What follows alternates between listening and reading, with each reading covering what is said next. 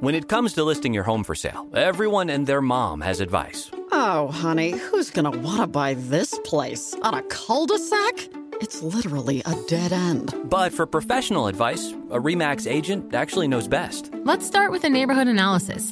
I've been seeing lots of buyers looking to move here. RE/MAX is the most trusted name in real estate. Visit RE/MAX.com or download the RE/MAX app to find the right agent. The right agent can lead the way. Based on 2022 BrandSpark American Trust Study. Each office independently owned and operated.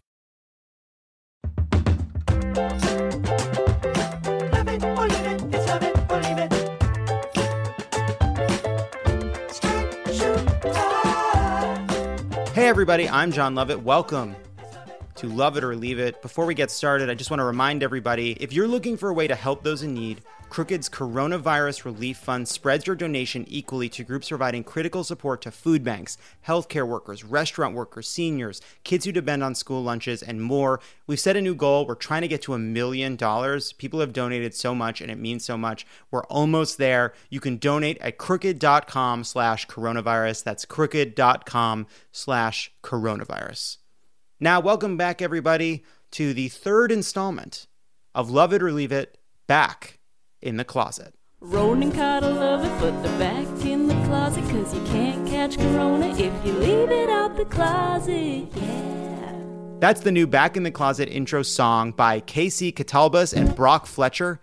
So many of you sent in so many awesome intros that we're going to use a new one each week. If you want to make one, you can send it to hey@crooked.com, and maybe we'll use yours next week. We have a great show. I am recording from the couch in my home. This is the very first time we've recorded out of my house, but we have some amazing guests lined up. Stephen Merchant, Kara Swisher, and Beck Bennett. All right, let's get into it. What a week. I am here live in my house. This is the first show in the history of Love It or Leave It without any audience whatsoever. No one in the studio, no one at the Improv. So here to help me understand which of my jokes work and which of them do not work, please welcome the writer and director of the original British version of The Office, and more importantly, the creator of Lip Sync Battle on Spike, actor, writer, producer, a man whose approval I desperately seek, Stephen Merchant. Thank you so much, John. You know, funnily enough, this is how you should have began your career. You understand that, right? You should have started as a lonely man in your house who over time built up to performing in front of a live audience. But you, so arrogant are you, that having never performed seemingly live in front of an audience ever, thought, yeah, I think the best thing to do is to start with an hour-long live comedy show. It's true. I've danced through the raindrops my entire life. No doubt about it. Well, Stephen, how are you holding up? How you doing? I would quite happily never leave my house in most normal circumstances. I would happily never see people. So this is working out for me. There are times where I'm almost, just in regular life, thinking I'll maybe keep urine in jars and grow a long beard and kind of really how to use it. So this, to me, is a great dry run for that. For those listening to the podcast, you should know that Stephen's fingernails do wrap in a circle. That's right. Like those Guinness Book of World Records people. Yes, once this is over, I will not be going bowling. There is no way I'm getting these fingers in them little holes. No, so what about you? Is this because you're not a sociable man? All right. Okay. Sure. You can live without people. No, I would say that I missed the option. Yes. I'd like the option. No, I mean, we're fine. Ronan and I are fine. We have each other. We have Pundit. We have a fridge full of food. We are learning how to cook. So we have a really good situation. So I am remaining very upbeat and thinking about the people who have it much worse than me. That is not to say every once in a while I don't just walk outside and go for a walk just to have a few minutes outside. Yeah, absolutely. And most of my life is spent writing on a project here or there. And that is a lot of being at home and isolated anyway. So, but for those that actually have to go out in the world and make a proper living, I mean, I don't know where your head's at this point. I mean, it's terrifying, and I do feel bad for those people. And I think I'm one of those people who's sort of preparing for the worst, in that this could drag on until Christmas. Yeah. I mean, I'm already getting in sort of Christmas puddings, turkey. I'm assuming we're going to be here for the long haul, and just hoping that proves not to be the case. Do you worry at all about the glut of ponderous, self-important, deep projects that people are currently writing, the completely banal masterworks that are going to be emerging? I'm more worried about the endless zombie movies that are being written about a mysterious virus that takes over the world, because I feel there's a lot of screenwriters working on that project. All right, let's get into it. I'm going to tell some monologue jokes about the news, and you'll just let me know after each one how you're feeling.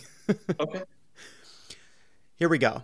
It's been 2 weeks since Crooked started working from home, which means officially I have done dishes upwards of 45,000 times. That just seems like good math. That doesn't strike me as a joke, but onwards. All right, fair enough. I'm going to give you another one. We're all learning lessons during this quarantine period, and the lesson I've learned is that I don't own enough forks. Yeah, no, I like it. I like anything where the punchline is forks. Last week, it seemed that we might be quarantined like this for months, if not longer. But then Donald Trump realized this whole lockdown thing might be bad for the stock market and his re-election. So on Monday, he suggested we might all be able to get back to work on Easter Sunday. Take a listen. Easter is a very special day for many reasons. For me, for a lot of our friends, that's a very special day. And what a great timeline this would be. Easter as our timeline, what a great timeline that would be. I may be Jewish, but this Easter is going to be a very meaningful day for me because it's the day I get coronavirus. That's great. I'm loving this. Yeah, we're having a great time. This is exactly what the show should be every week. You come on and entertain me one-on-one. Here's another Easter joke, Stephen. This will be just like the first Easter, but in reverse, since it will take people a few days to realize they're going to die.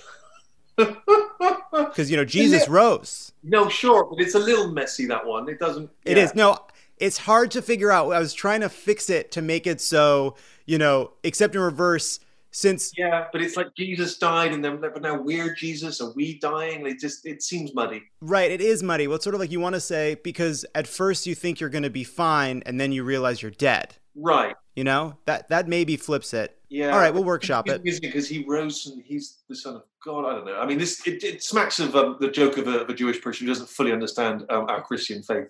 Point taken. Trump went on to say this. There's tremendous hope as we look forward and we begin to see the light at the end of the tunnel. Friendly reminder that the light at the end of the tunnel is the thing you see when you die in the ICU. All right. Next joke. Trump's pressure to ease restrictions, including his plan to create a county-by-county risk map, takes place even as the number of U.S. coronavirus cases has begun to surge. On Wednesday, the United States reported more than 14,000 new cases. That is the most cases detected by any country in a single day since the pandemic began, and roughly the same number of times I've done dishes this week. It seems that was a callback. Basically, almost all the punchlines are either about dishwashing or death. That seems. Well, what else is going on, Stephen? That's what's on my mind. As of Friday, there were more cases in the United States than any other country on Earth, including China and Italy. The U.S. is now the epicenter of the pandemic. Trump said we'd be sick of winning. Now we're literally sick from winning. Lovely. You can't beat a bit of wordplay. I'm playing to my audience. I'm pandering. Stephen Merchant loves wordplay. That feels like a T-shirt waiting to happen. Meanwhile, Trump did manage to resuscitate the only patient he cares about, Dow Jones. Oh, yeah. You know what I would describe that as? I describe that as delicious. It is. It's a delicious joke. I want you to know that I really tried to make sure we were giving you hard, absurd, classic monologue jokes. Oh, this is A+. This could easily be on Leno circa 1988. Thank you. That you mean before he lost his edge, so I will take that as a compliment. Markets rallied thanks to a $2 trillion stimulus package passed by the Senate, or perhaps the coming launch of the streaming service Quibi. That was nice. A little niche, maybe playing more to your Hollywood crowd. Yes, that was niche. Democrats were actually able to get a good amount of concessions from the Republican-controlled Senate. Here's what's in the bill. First, the bill includes a $500 billion loan program for businesses, which Democrats negotiated to include oversight by both Congress and the Treasury Department, which would also prohibit Donald Trump or any member of his family from receiving the loans. This $500 billion also includes aid for airlines, seemingly in exchange for some sort of government stake in their business. Stephen, brace for this one. It meanders. Just flagging for you. Now, when I ask for more Biscoff cookies, with my gayest voice to signal to the gay flight attendant that we're cool. And he says, no, you've had enough. And I say, Barry, those are my cookies. I own this airline, bitch. And he says, bitch, so do I. And then we laugh and flirt and he throws me the cookies. And I think being gay is fun. That felt more like a sort of jazz joke. You know, yeah, it was just kind of doing its thing, you know, and you either get in that groove or you don't. Yeah, you have to just sort of listen for the jokes I'm not making. Absolutely, like it's very much it's where it's the jokes that you're not making. You're absolutely right. And to be honest with you, it was not for me. Kind of like a lot of jazz, it just wasn't for me. No, I hear that, and I'm so glad you told me, because it's really important that you can be honest, because you've given me a lot of really good laughs at a really dark time, some of which, we can all just be honest, were generous. Very generous. That was from the heart, that was from the gut, that was sincere. I did not dial that up by much. Next, the bill includes what Schumer is calling unemployment insurance on steroids. This will add another $600 per week for 4 weeks on top of what states already offer for unemployment, plus your balls shrink. That one I enjoyed because it just went low at the end there. It was just like, you thought, you know what I mean? I've had the wordplay. I've had esoteric references to streaming services no one's heard of. Now I'm just going to come in here, you know, all guns blazing at the end for my dare I say, your more crass audience. Yeah, one for us, one for them. That's exactly it. That's great. The bill extends to gig, freelance, and furloughed workers as well, but this relief upset Lindsey Graham quite a bit. If you're a nurse, aide, making $15 or $16 an hour, you're on the front lines here. A lot of doctors' offices are going to have to roll back because elective surgery is no longer a source of income for a bunch of doctors. You're going to have all these well-trained nurses that are going to make $24 an hour on unemployment. You're literally incentivizing taking people out of the workforce. Look, Stephen, it makes sense. This kind of ruthless profiteering is why people get into nursing. Yeah, no, I enjoyed that because that just had good quality satire. It just was satire with a capital S, and I appreciated that and respected that. Yeah, and from the left, you know, we're punching up, you know? Yeah. No, that was strong. This unemployment insurance is urgent. On Thursday, we learned that more than 3 million people filed for unemployment last week, an all-time record. That's a lot of thieving, shifty, sticky-fingered nurses. Good. Kind of a play on the joke that you'd already done. So perhaps trying to double down on that. But I thought, yeah, I'm going with it. Well, there was I needed a joke in between, but I'm just trying to keep it moving. You know, I got to keep it moving for the energy.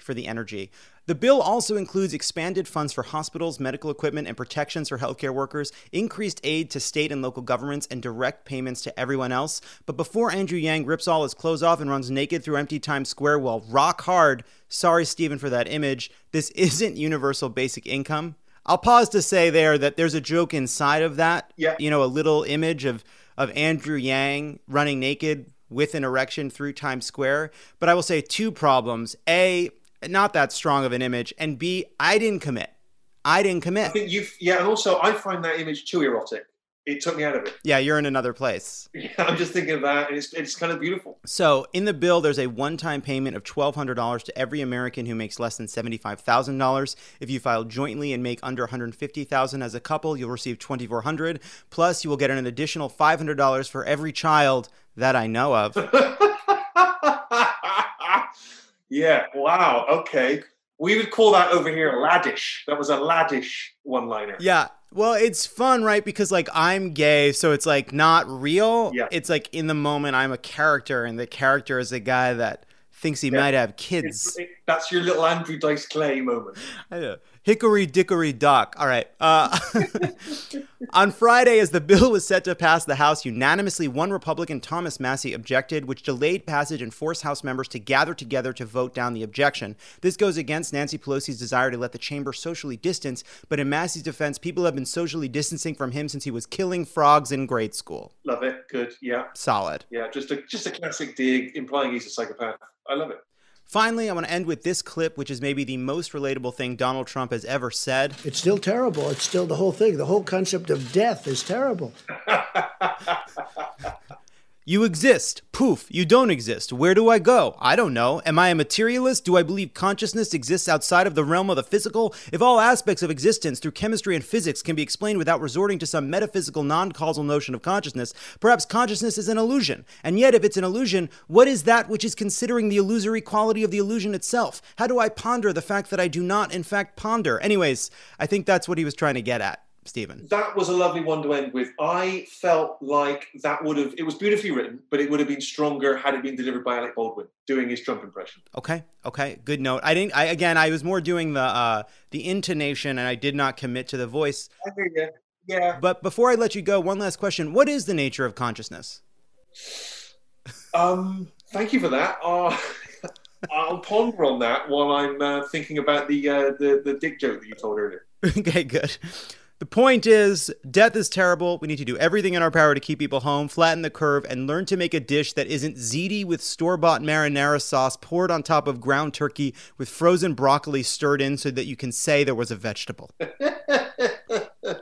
See, I know that you're laughing, and I appreciate that, but you don't relate to that joke because you are a consummate chef. Yeah, but again, that was me trying to appeal to the masses. Yeah. You know, whereas, yes, of course, I live in very rarefied air. I just felt like, are we making that into a chant, flatten the curve? It feels like a lot like lock her up. Flatten the curve, build the wall. Yeah. Lock her up. It's not exactly catchy. Somebody was saying stomp the curve, which I liked. I liked stomp the curve. I think flatten the curve's pretty good. Flatten the curve. No, I hear you. I guess that flatten the curve feels more inclusive, like we're all part of it, you know, whereas stay home or you're going to die right. just seems, you know, like that's you hollering from your front porch. Right. Flattening the curve is about helping other people. Staying home and not dying is about you staying home and you not dying. Yeah. So that is the challenge. Listen, it's Trump who in the end who's going to come up with the catchphrase. He's come up with the greats of recent years. You know, he's a bit overtaxed. The best he's come up with lately is the cure is worse than the problem. Yeah. Because somebody told him he can't say the cure is worse than the disease because then he's downplaying the disease. So he has changed it to the cure is worse than the problem. And then he adds, and we all know what the problem is. He's losing because it. we live in a fucking nightmare, Stephen. Just to update you on UK politics and news, by the way, I don't know if you're aware, but our Prime Minister Boris Johnson has just been testing positive for coronavirus. I did see that moments before we were set to record, and it is also worth noting that he gave a press conference recently where he said, I've been shaking hands with people with coronavirus, and I'm fine.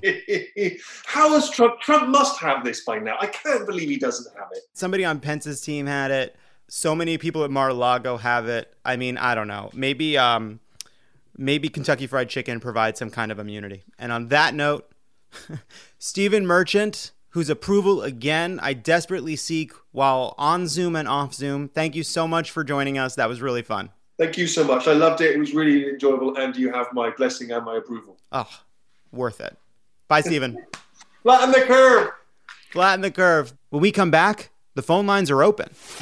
Hey, don't go anywhere. There's more of Love It or Leave It coming up. Love It or Leave It is brought to you by Angels Envy. How can envy be a motivating force that inspires people? I don't know. Maybe look at Elon Musk. I mean, just and envy makes the world go round. Envy and FOMO. That's basically it. That's it. Yeah, that's capitalism. Envy is commonly regarded as a vice, but it can be a good thing. Envy can be a catalyst for creation, inspiring the world to raise the bar. Okay. And Angel's Envy is a bourbon that is worth the envy. I was wondering where we were going with this. Angel's Envy bends the traditional rules of whiskey. It's a little different from all other bourbons out there. This bourbon makes the perfect gift for any occasion. Angel's Envy are the pioneers of secondary finishing in bourbon and one of the first full production urban distilleries in downtown Louisville. With its unique bottle design, Angel's Envy bourbon finished in port barrels is sure to be the envy of any bar cart too.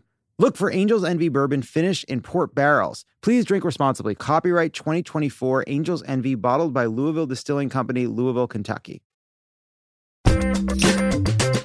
And we're back. Every week during these Back in the Closet episodes, we've been talking with our audience about their new sunless, screen-filled lives. This week, I asked if anyone out there has taken up any new, weird hobbies. Let's go to the phone lines. Hi, is that Sonia? Hi, John. How's it going? Good, how are you? I'm all right. So, first of all, how you doing? A little bit crazy. They cut our hours at work, and I work at a hospital. It's insane. And what part of the country do you live in? I live in New Jersey, South Jersey. And they cut your hours at the hospital? Yeah, because we're considered essential because I'm a financial counselor, but we're not really essential because we don't really have direct care for patients. But we do help with, like charity care and Medicaid and stuff like that. So it's kind of a double-edged sword. So now you're home, and I understand you've taken up a weird new hobby. What are you up to? Yeah, my coworker and I decided that we needed chickens. So we bought 15 chickens, and we're starting our own chicken coop. You have chickens? Yeah. We brought baby chicks, so we're waiting for them to arrive. Now, is the goal to get them big and eat them or make eggs from them? We're going to do both. Wow. And I've decided that they should all be named after like 90s sitcoms. So the Golden Girls, Designing Women, The Nanny, and then we're going to eat them. So at some point down the line, your plan is to kill the Golden Girls? Little by little. And Betty White will be standing last. We're morbid. Just do what we got to do. And where are these chickens? They're actually going to be at my coworker's house because I said I'll help pay for them and pay for all the materials as long as I don't actually have to care for them. So I'm paying chicken support right now. This doesn't sound like you have a hobby. This sounds like you have an investment. I mean, I'll help if they need me to, but I really don't want to. Mm-hmm. But they are part of my chickens. Mm-hmm. So you're funding these in the hopes of having eggs and meat. Yep. In case things really slide downhill, we'll be ready. Okay. Sure. Chicken-wise. Yeah. Sonia, I have to tell you, this is the most unexpected first hobby. You're the first person we've called, and I honestly did not expect your hobby to be raising and slaughtering chickens. You do what you got to do in this environment. All right, Sonia, stay safe out there. Okay, thank you. Thank you. Love you guys. Thanks for calling. Okay, bye. Hello. Hi, is this Caroline? Yes. How you doing? So I understand you have a weird hobby, a weird new hobby. A weird new hobby, yes. Well, what is it? Me and my friend decided we would try to make candles because it would be as time consuming as possible. Mm-hmm. And to do that, we wanted to make them in wine bottles, like those cute little candles you get that are like cut wine bottles. Slice the top off a wine bottle so it was open, basically, like turn it into a glass. And to do that, we watched all these YouTube tutorials where you tie twine around it and then light it on fire and then stick it in ice. And that is supposed to crack the glass of the wine bottle. So we're not even at the candle stage yet. We're making cups. Yes. And so the idea is you would create a line around the wine bottle, and then you make it really hot, and then you make it really cold. And then you stick it in ice, and that should, the heat and the cold, I don't know, is supposed to crack the glass of the wine bottle. Mm-hmm. And how's that gone so far? Absolutely terribly. We watched it on YouTube, and we did everything they did, and we tried 5 different wine bottles, thinking, okay, maybe it's the bottle. No idea. It's like, were you drinking the wine? The wine was already drank. Okay. And so your hobby is not making candles? We're not there yet. We're still working on it. See, it's become more time consuming than planned, which is great because I'm a teacher, so school is not in session. School is not in session. I mean, I suppose probably the best people at making candles, it's a challenge, are the Amish, and they don't have YouTubes. So you can't really find out the great ancient techniques. Have you considered making candles in other objects like candle holders? We moved to that today, and that actually was a success. Who is we? Well, that was just me. It was me and my friend who did the wine bottles. It's sort of sounding like you don't have a friend. It sounds like you're doing this alone. And I feel like it's okay to say that you're doing this alone, because halfway through you had a friend and then you didn't have a friend anymore. No, sometimes. Now, is the friend, you have a friend? Yes. And they're with you now? Not right now. Not right now. But where are they? At their apartment. So you're a teacher? Yes. What kind of, how big are the people that you teach, and what do you teach them? I teach high school science to adults, so they're like 18 to 26-year-olds who are getting their high school diploma. Where are you? Where do you live? San Diego. San Diego. Are you off for the rest of the year or just till May? Do you know yet? In a couple weeks, we're transitioning online for the rest of the year. And these are adults just trying to get their high school diploma. Yeah. That must be inspiring. It's awesome. They're really great, but it's going to be challenging to do it all online. How are they doing? So far they're doing okay. Yeah, it's going to be interesting to see getting everybody, internet access, computers to work on, just things like that. It's going to be a challenge. All right. Well, Caroline, thank you for sharing your weird new hobby. Good luck. I would suggest skipping right to the candle making, and I would do a little bit less glass blowing and other hot, dangerous, sharp activities. I was thinking they were kind of science experiments, but we're gonna take it a step down. Okay. Maybe a volcano with baking soda. Start there. Good idea. Caroline, thanks for joining. Thank you. Bye. Hello? Hi, is this Colin? Oh my God, hello. Hi, Colin. Hey, what's up? Welcome to the show, first of all. Thank you so much. So great to have you. What's your weird hobby? We understand you have a weird new hobby. My grandma randomly told me, like in passing, that we're maybe related to Chester A. Arthur. Mm-hmm. And so I was like, okay, we're going to do an ancestry, like, deep dive here. 21st president of the United States, I believe.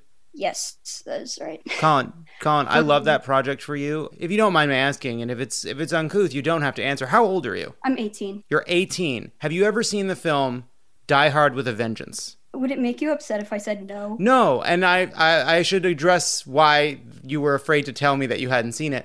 But I want you to see it. Okay. Because given your newfound love for Chester A. Arthur, America's 21st president, he figures prominently in that film. Incredible. So what have you learned about Chester A. Arthur? My dad was very quick to point out that he is a Republican, and I was like, that's cute. It was before the party realignment, but nice try. And I live in Kentucky. Life is hard. Okay. I'm getting my entire senior class registered to vote. That's great. It's like 250 people. Yeah. So are you in your senior year of high school? Yeah. And are you still going to school or are you all home? Virtual. Virtual. Right now. How's that been? Interesting, to say the least. I mean, it's a bit weird, and like everything's pretty much canceled for the rest of the year, but... And your grandma wanted you to research Chester A. Arthur? Yeah. Does your grandma often give you homework? I mean, kind of. Sometimes she'll just send me newspaper articles and stuff. She'll be like, I thought you'd like this. Do you and your grandma talk about politics? She told me that I should watch Tucker Carlson and that I would learn something. And I was like, let's never talk about this again.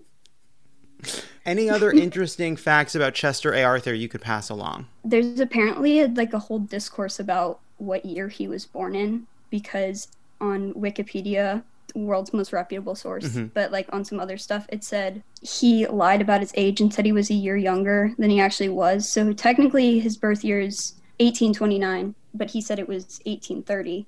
And then apparently there was a whole fiasco about...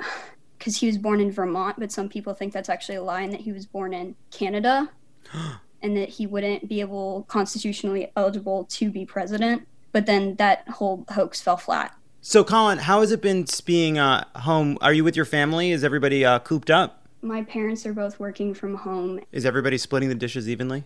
You're assuming that they were split in the first place. Okay. Colin, is there anything else you'd like to tell the listeners of Love It or Leave It? Please don't judge my state by Mitch McConnell and formerly Matt Bevin. Okay. Well, we won't. I mean, we might. We might judge you for Mitch McConnell. I just think there's no way you can get around that. It's fine. Colin, thanks for joining. Thank you so much. This made my day. All right. Good luck with that research project, okay? I'll let you know how it goes. Bye. Bye. Hi. Hi. Is this Christina? Yeah, it is. How are you doing? Good. How are you? You know, I'm fine. So I understand that you've developed a strange new hobby. Yes. So I have this book about like presidents, and it has like their birthdays in it. So I just decided to make a Google Doc with all of the horoscopes of all the U.S. presidents and make graphs on them. So have you done anything about Chester A. Arthur? I have his horoscope. And when do you have his birthday listed? I don't have his birthday. He's a Libra, though. Do you have his birth year? No. Are you aware that there's actually a pretty big brewing controversy that more and more people are talking about when he was born? No, I have not heard that. Sydney, can we get Colin back, please? Where are you from, Christina? I'm from Kansas City. And are you home right now in Kansas City? Yeah, I am. What's Barack Obama's horoscope? He is a Leo. He's a Leo. Yeah. Well, that doesn't seem like a horoscope. That's just his sign. Yeah, I just am looking their signs up right now and then seeing which presidents have like the most and which like are the least. So like there are very few presidents with like Aries, for example. There are only 3 of those. Well, that'd be 3 out of 40. What? How many? 43 technically. I mean, we call them 44, but it's 40. How many? What number is Trump? 44. So it's 44 people. Yeah. So 3 out of 44. It's like a little less than 1 in 10. So it's like, yeah, it's still feels about random. Yeah, no, it's very random. There's no point to it. Basically, this is just like me being able to tell people random presidents for like my bar trick. Like, do you have a bar trick? Yeah, my bar trick is I don't go to them. oh, that would be smart. See, I don't do that. And instead, I guess people's like horoscopes and Myers-Briggs.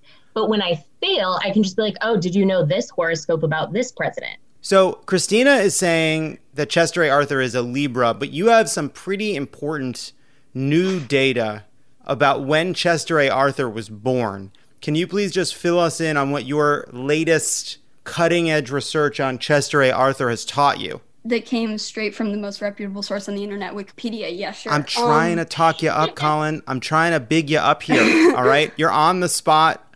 You don't have to give away the game. What do we know about what do you know about Chester A. Arthur's real birthday? He said that he was born in like 1830 to like sound like young or like to be young or whatever, but he was actually born in 1829. But I don't think that affects the horoscope, does it? I have that he was born on October 5th, 1829. Colin, does that comport with your data? Hold on. I have to go back to... He's got to go to the raw files. He's got to go back to the stacks. Do we check the footnotes or like do we care that much? Colin, you are the expert. This is your study. This is your hobby. It feels more like a job now and I'm not even getting paid. October 5th, 1829. That's what I have too. All right, we did it.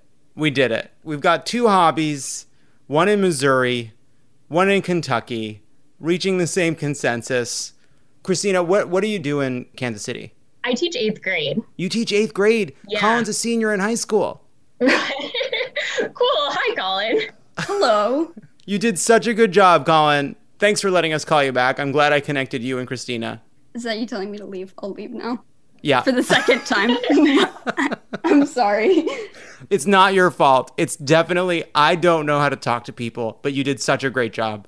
Christina, is school closed now in Missouri? Yeah. We're trying to figure out like how to make all of this work with like packets. I like have had Zoom meetings with my kids online. That's just everyone showing me their dogs though, so that's not really working. But yeah, we're trying to figure it all out. Okay. Well, good luck with your horoscope hobby.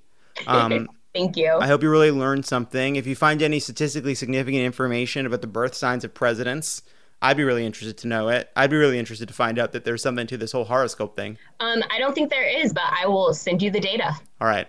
Christina, thanks a lot. Bye. When we come back, we'll talk to Kara Swisher. Don't go anywhere. This is Love It or Leave It, and there's more on the way. Disney Plus and Hulu are better together in the Disney Bundle with new movies and series. On Disney Plus, experience the full Taylor Swift The Eras Tour, Taylor's version, with new main show performances and acoustic collection. On Hulu, follow the fantastical evolution of Bella Baxter, played by Emma Stone in the award-winning film Poor Things.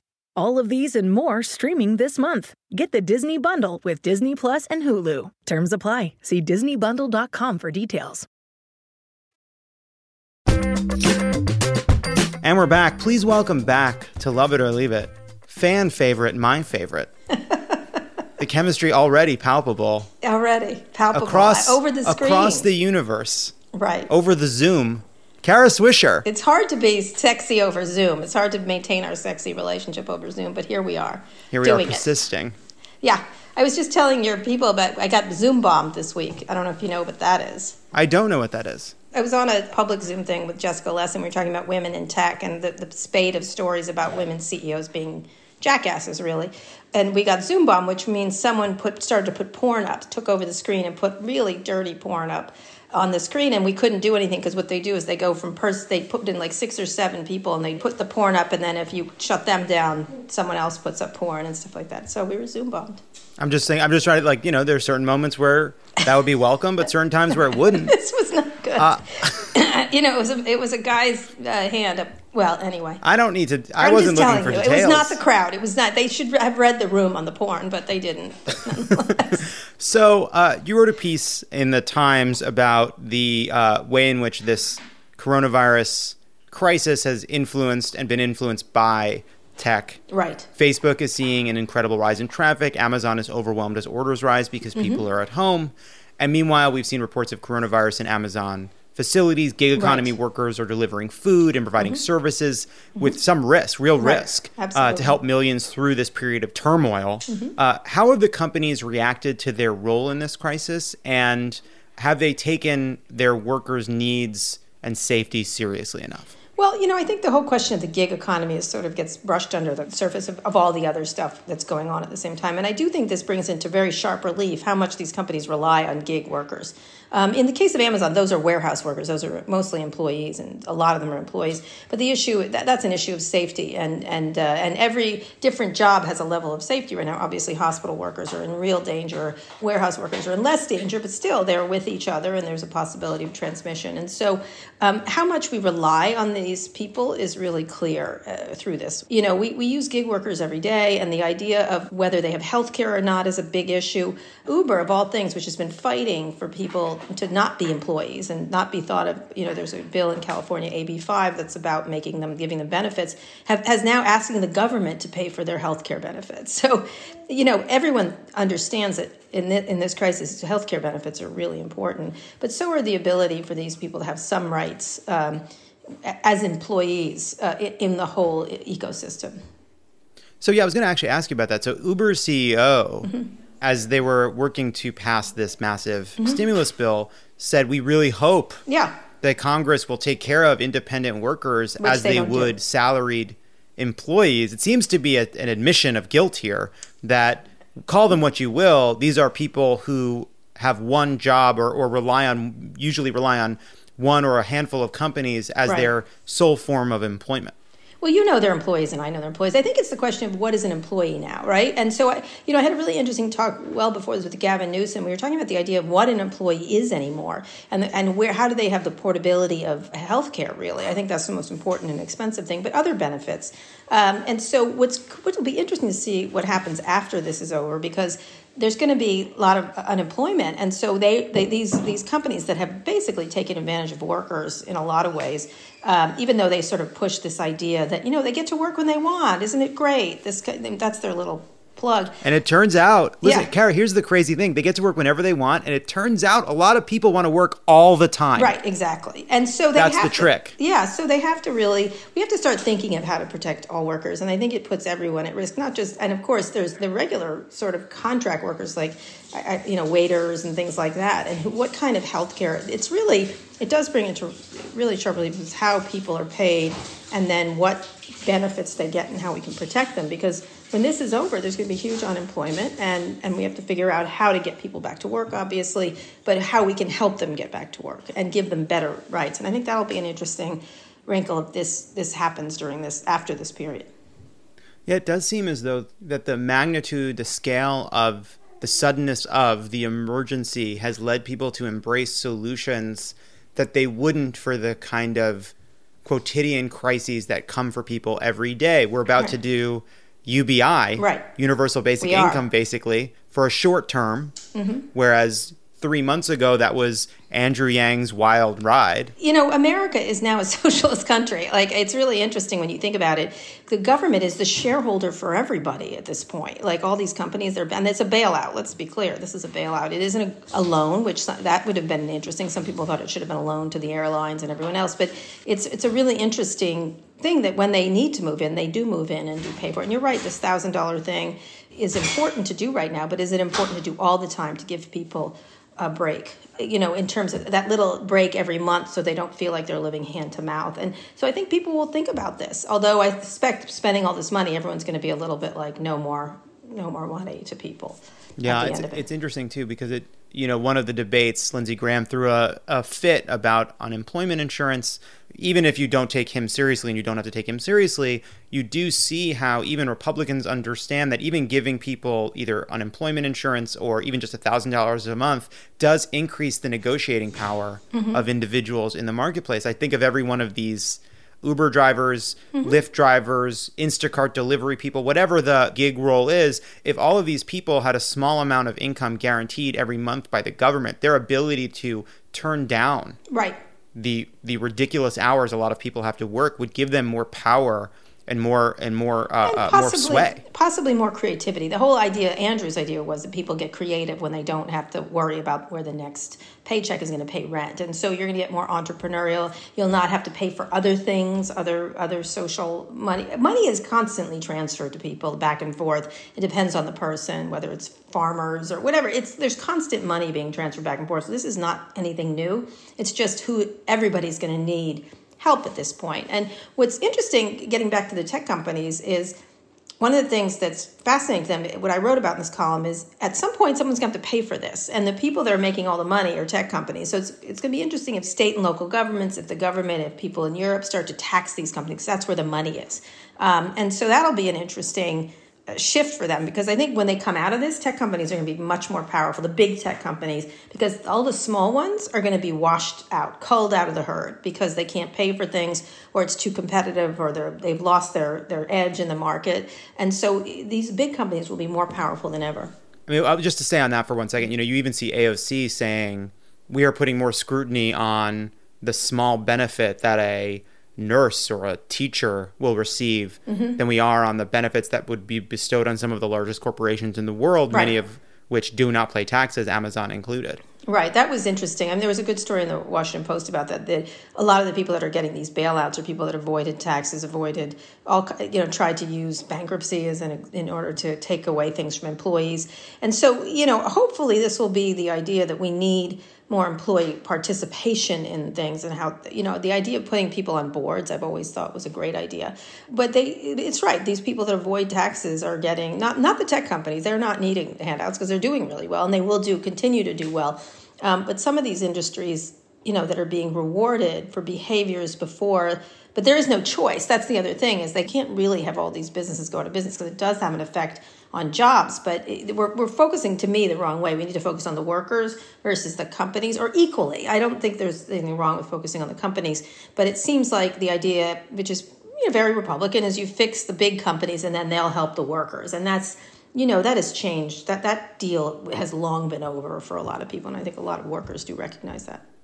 Well, especially when for a decade we've seen these large companies in the good years do stock buybacks, fail to invest in their own people, et cetera. CEO compensation. In the tech companies, it manifests in that the workers do benefit. They get stock options and things like that make them, at least on paper, before they sell, very wealthy. But the contract workers don't get it. That to me, I've always felt that, the idea you work for a tech company, you're part of the company, you get stock, everything.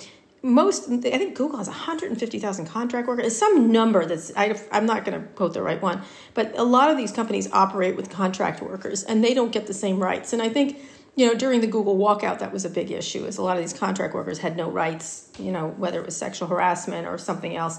Or at one point at Google, they had a different colored badge, and so they couldn't eat in their fabulous cafeterias, which was, it's sort of this two classes of people. And the worry I have with a lot of these gig economy workers and the things that tech is building is, one, they become a second class of citizen, a second class of employee, and then two, once they can replace them with AI, they'll just be gone, they'll be just moved on out. And I think that's really, I think a lot of companies will be like, how can I eliminate workers going forward versus how can I employ people? It also becomes a question around healthcare, because over 3 million people filed for unemployment this week. Incredible. So that's a vast number of people who are about to, in many cases, either have COBRA or run out of health insurance, joining the many people who are still working in the gig economy and not having insurance. And I've seen a lot of, single payer advocates talking about how this is the nightmare scenario in which we're going to have a pandemic, in which millions of people are told that they need to buy their own health care that they can't afford. It is striking how quickly this emergency has led to a lot of questions to be answered by government. Right. The backstop to Boeing, the backstop on unemployment, the backstop on healthcare, the backstop on masks, all of this, Trump's reluctance aside, that governors, states, companies, individuals have all turned to the government. Yeah, we're a socialist guy. It's so funny, all this, don't be a socialist, but boy, does this feel like socialism.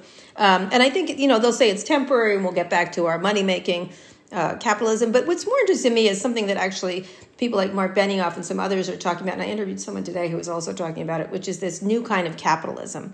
Where is capitalism going? And maybe the best way to market it, I hate to say you have to market things instead of calling it socialism, I think it's called compassionate capitalism. And I know people scoff at this, but if there's a way to try to deliver this same messages in a better marketing package, you keep using the word capitalism, but the idea of it being different, it's more worker friendly, it's more, thinking about healthcare and things like that. You might see some of that emerge from this, because there's been a big push among certain, at least people in the tech sector, about that concept, especially down in the lower ranks of engineers, where they just, they don't want to keep making things that hurt people What's going to happen is there's not going to be a lot of appetite for regulatory scrutiny of these tech companies for sure, and a lot of companies, because everyone's going to be busy trying to keep employment going and trying to help American businesses. And so what's interesting is they won't get the same scrutiny that was building momentum rather strongly.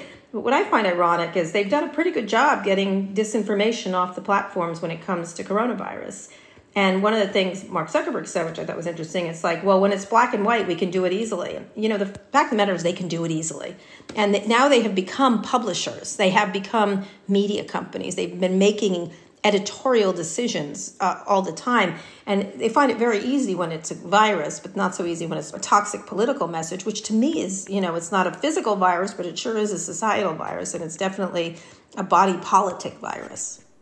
Right. It's yet another example, right? It's not about black and white. It's about red and blue. When it's Islamic radicalism, they seem to find the capacity to remove things from their platform. Now, when it's misinformation about a virus, they seem to discover the capacity to remove things from their platform. These problems become much easier when they're not worried about being yelled at by Donald Trump and Ted Cruz. Right. Exactly. It's it's just interesting. And they even weren't as, you know, they've been doing an okay job on anti-vax things. It's just interesting. They're capable of monitoring these platforms, and it's a question whether they want to or if they have the political will to do so.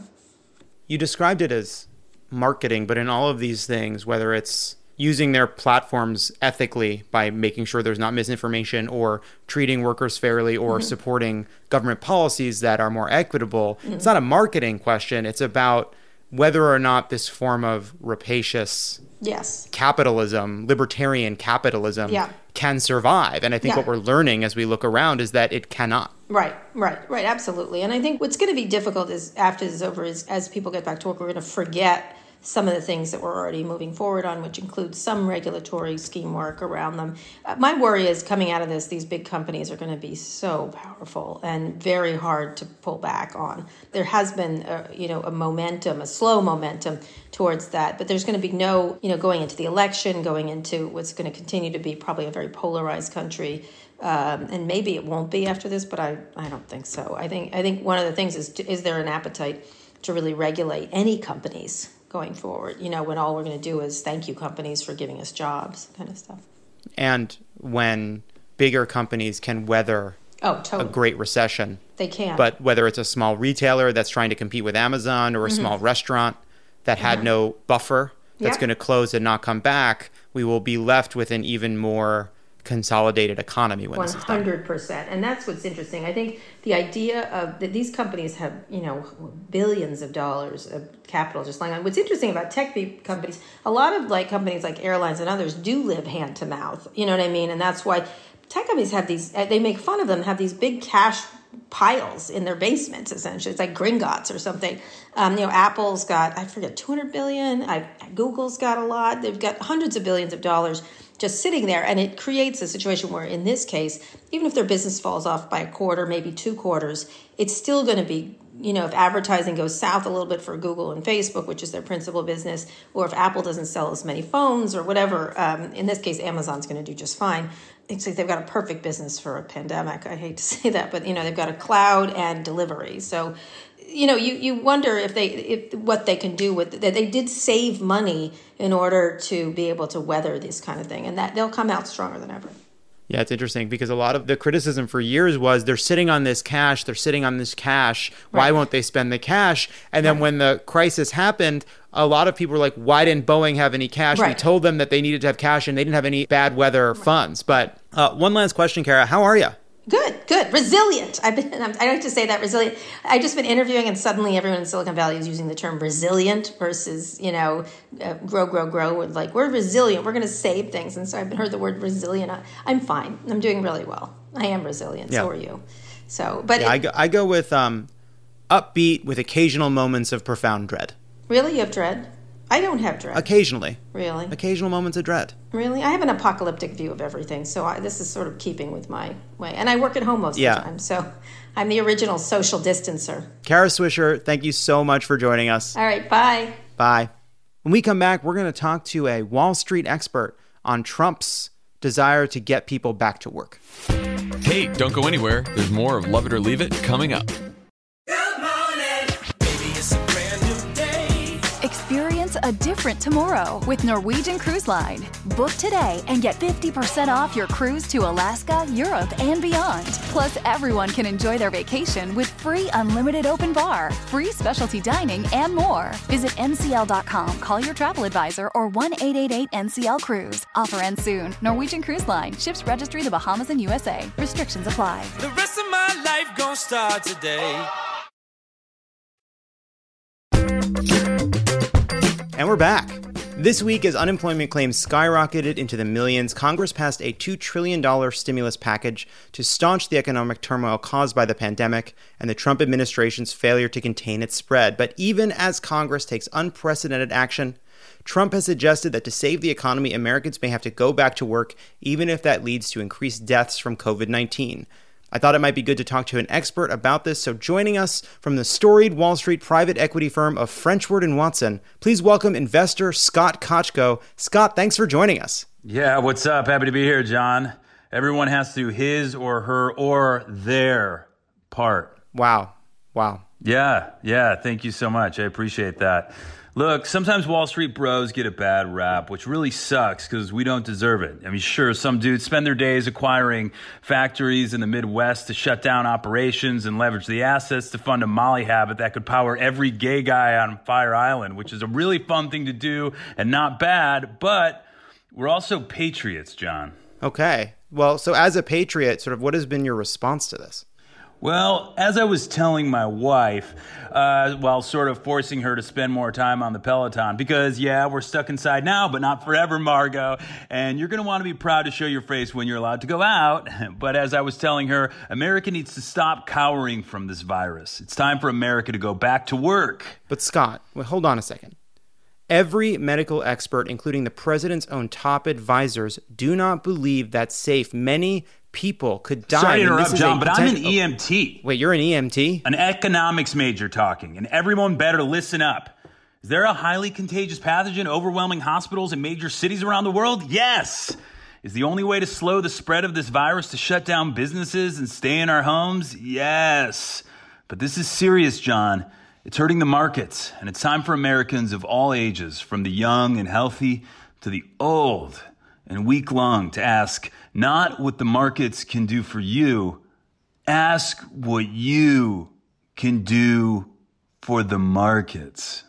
Wow. So I'm just going to have to level with you, Scott. That sounds sort of evil. Like you want people to die so the stock market can improve. Look, I don't want people to die, but people will die to make the stock markets improve. Yes, that's part of it. This is war. My grandfather stormed the beaches of Normandy. My father was a Green Beret who crawled through the jungle muck of Vietnam. And now it's our time to sacrifice and storm the beaches of the stock market. So, okay, Scott. So right now, there is a huge number of infections that are happening to doctors and nurses struggling to treat the influx of patients without needed masks and gowns. What about these first responders? Don't you care about them? What about this first responder, huh? Do you care about me? I care about me. Okay. I wake up every morning and make an espresso because we had to lay off Mariana. And I head to my office. And what do I see? First thing in the morning, blood. You see blood? Yes, I see blood and guts. You see blood? Yes, everywhere. Bloody red lines filled with the guts of hard-working Americans. They're blood red line graphs, to be honest. I'm sorry, you're talking about charts. Yes, you're seeing charts that are showing the negativity, the dips in the stock market, everything just crashing, and it's carnage. It's disgusting. And after a couple hours of that, I got to eat because I got to keep going. I got to keep working. Yeah. And I got to go have lunch. Moving. And you know what happens? I have to go have lunch. And I have to see my wife in my apartment. You know what happens when I have to talk to my wife during the day? What happens? It means we have to have a conversation before we've had fucking wine. Honestly, man, it's like super fucking sad and confusing. And it's like, I don't know. It's like we don't know each other. And it's like super quiet. And I don't know, so man. It's sort of been a hard time. Yeah, thank you. It's like you're having a hard time connecting with your wife through this. Thank you. Yeah, a lot of people are having trouble connecting with their wives through this. And it's got to stop. We got to do something. We got to get this economy back in shape. And we got to get Americans back to work so everybody can start connecting with their wives again and stop being so sad at lunch and shit. So, I understand that, it seems like you're going through something here, but don't you think people dying for the economy is a little bit extreme. What about the immunocompromised? What about the elderly? What about the young people who get sick? John? Yeah? Correct me if I'm wrong, but you can't spell Darwin without win. Can you? I guess No. technically you No, can't, you're a smart guy. You can't. Win's right there at the end. You can't spell it without dar either. It's like, no dar, you can't spell Darwin without win, John. No, you can't. I take your point. You Yeah, cannot no spell dar. it without win. All right? I'm not saying there won't be losses, dude. I mean, of course, like you don't get anything without losing something, but the ones who survive will be stronger, dude. And they'll be going to restaurants and taking cruises and purchasing timeshares and generating profits. Profits, my boy, profits, having the time of their lives, living the American dream. But, okay, Scott, let me ask you. I got to tell you, like, I find this all pretty appalling. Are you telling me you would be willing to give up your ventilator if we take your advice and have a massive spike in infections that overwhelm the hospitals? No way, dude. No, I wouldn't even give one of them. And I've got 3 ventilators in my house. Oh, my God. I paid Tom Hanks $4 million to create a diversion. Got a couple ventilators. You paid Tom Hanks to create a diversion so that you could have your own private ventilator. Yeah, so what? That's what I had to do to secure my health and safety. And that's what every businessman does. That's business. That's the whole fucking point, John. And now we all need to be in business for America. It's time to nut up or shut up. All right? Nut up or shut up. I guess it all just seems so selfish. I mean, what do you think we should do here? I mean, you should be selfish. We should all be selfish for ourselves, and we should be selfish for America. We need to look out for America, all right? We've got a choice to make as a country. Either we continue to, quote, self-isolate and, quote, flatten the curve so the hospitals don't, quote, overflow with corpses, or we do what's right. We go out, we go shopping again, all right? Like we did to the terrorists after 9/11. That showed Saddam, and it'll teach this virus a lesson too. All right, we need to shop. We need to funnel our cash into this economy. This interview is over. This was a terrible mistake. We never should have had you on the show. Oh, you need to nut up or shut up, John. This is serious. They postponed Fast and Furious 9, so I really have nothing to live for. I kind of want to die, man. We need to fix this. Investor Scotch Kotko, everybody. Bye. Come on. Beck Bennett from Saturday Night Live, thank you so much for joining us. You can check out Beck as Launchpad McQuack on Season 3 of DuckTales, which premieres Saturday, April 4th on Disney XD and Disney Now. Yes, please. It's a great show. Emmy nominated. And when we come back, let's end on a high note. Don't go anywhere. This is Love It or Leave It, and there's more on the way. When booking with other vacation rental apps sounds like this. This place doesn't look like the pictures. Come on, the doors are on back. Wow, what the? Is there a door behind all those spiders? It's time to try one that sounds more like a vacation. Look at how many spiders there aren't. Where should we lie down for 8 consecutive hours first? Relax. You booked a Vrbo. And we're back. All right, everybody, let's end on a high note. Things can seem pretty bleak when you're stuck inside all day watching numbers rise on a TV screen, or if you're out there doing a very hard job during a very difficult time. Just like last week, we are crowdsourcing our high notes to hear from you, some of the good you're seeing in your life. So here it is, this week's high note. Hi, my name is Heather, and I'm calling from Chicago. I just wanted to leave with my high note. I am a returned Peace Corps volunteer, and because of this global pandemic, the Peace Corps has made the decision to suspend all Peace Corps activities around the globe, meaning more than 7,000 volunteers had to return back to the United States. These volunteers were coming home to no jobs, no place to live, little money, and the returned volunteer community really stepped up. They opened up their homes to them. They're giving them advice about getting jobs and reviewing resumes and picking people up from the airport and giving people food. And it's just really wonderful to be part of a community that's there for their fellow volunteer in time of need. And it gives me a lot of hope during this really bleak time. Thanks. Hi, John. My name's David from Oakland, California. And my best friend tested positive for coronavirus, and he beat it. He isolated himself like a champion. He felt terrible. He stayed at home. He played his Nintendo Switch. He refrained from getting Taco Bell, which is his true love and joy besides his boyfriend and his dog, and he managed to overcome coronavirus. And he shared his message on social media, and it was shared hundreds of times by people who were inspired, and he is now going to be officiating my wedding at the end of the year. Stay safe, everyone. Thank you. Hi, John. My name is Emma. I live in Seattle, and my high note from today was that we got my 91-year-old grandma on a Zoom call, but then she had to go because all of her neighbors were going to wave to each other from their porches at noon, so she had to leave our Zoom call for that. Hi, Crooked Team, and especially Priyanka's new cat. My name is Sarah. I'm 26, and I live in Brooklyn. The thing that is giving me hope throughout this garbage nightmare is my whole life I've never really had a close relationship with my dad, but over the last 3 weeks, he's actually called me every day to check in and see how me and my roommates were doing. He even ordered me a thermometer when he found out I didn't have one, and he ended up sending me a pink ovulation tracking thermometer. He did not realize it was an ovulation tracking thermometer, and it's currently the biggest joke in my apartment and my whole family. So I'm hopeful that even though everything sucks, this mess will help me and my dad have a better relationship. Thanks for listening, guys. I love you, Dad. Hey, John. This is Taylor. I'm a student at Sam Houston State University in Huntsville, Texas. And something that's really helping me and my friends get through this and a way that we can still connect is actually through Animal Crossing New Horizons, where we can at least, while we can't see each other in person, we can see each other on our little islands. So that's been really helping us get through this.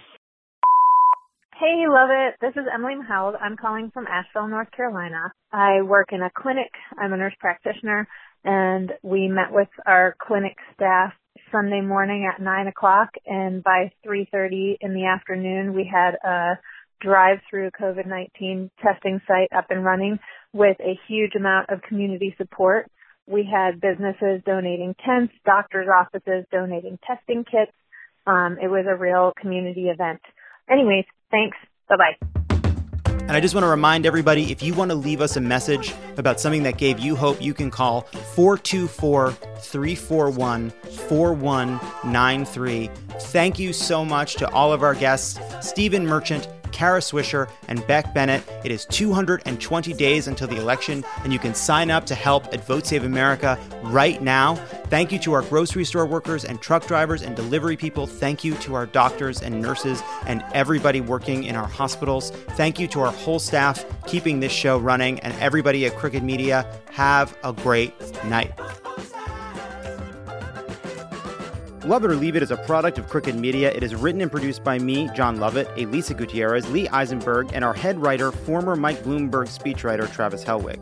Jocelyn Kaufman, Alicia Carroll, and Peter Miller are the writers. Bill Lance is our audio editor, and Stephen Colon is our sound engineer. Sydney Rapp is our assistant producer, and August Dichter is our intern. Our theme song is written and performed by Sure. Thanks to our designers, Jesse McLean and Jamie Skeel, for creating and running all of our visuals, which you can't see because this is a podcast. And to our digital producers, Nar Melkonian and Yael Fried, for filming and editing video each week so you can. You can live out your MasterChef dreams when you find a professional on Angie to tackle your dream kitchen remodel. Connect with skilled professionals to get all your home projects done well. Visit Angie.com. You can do this when you Angie that.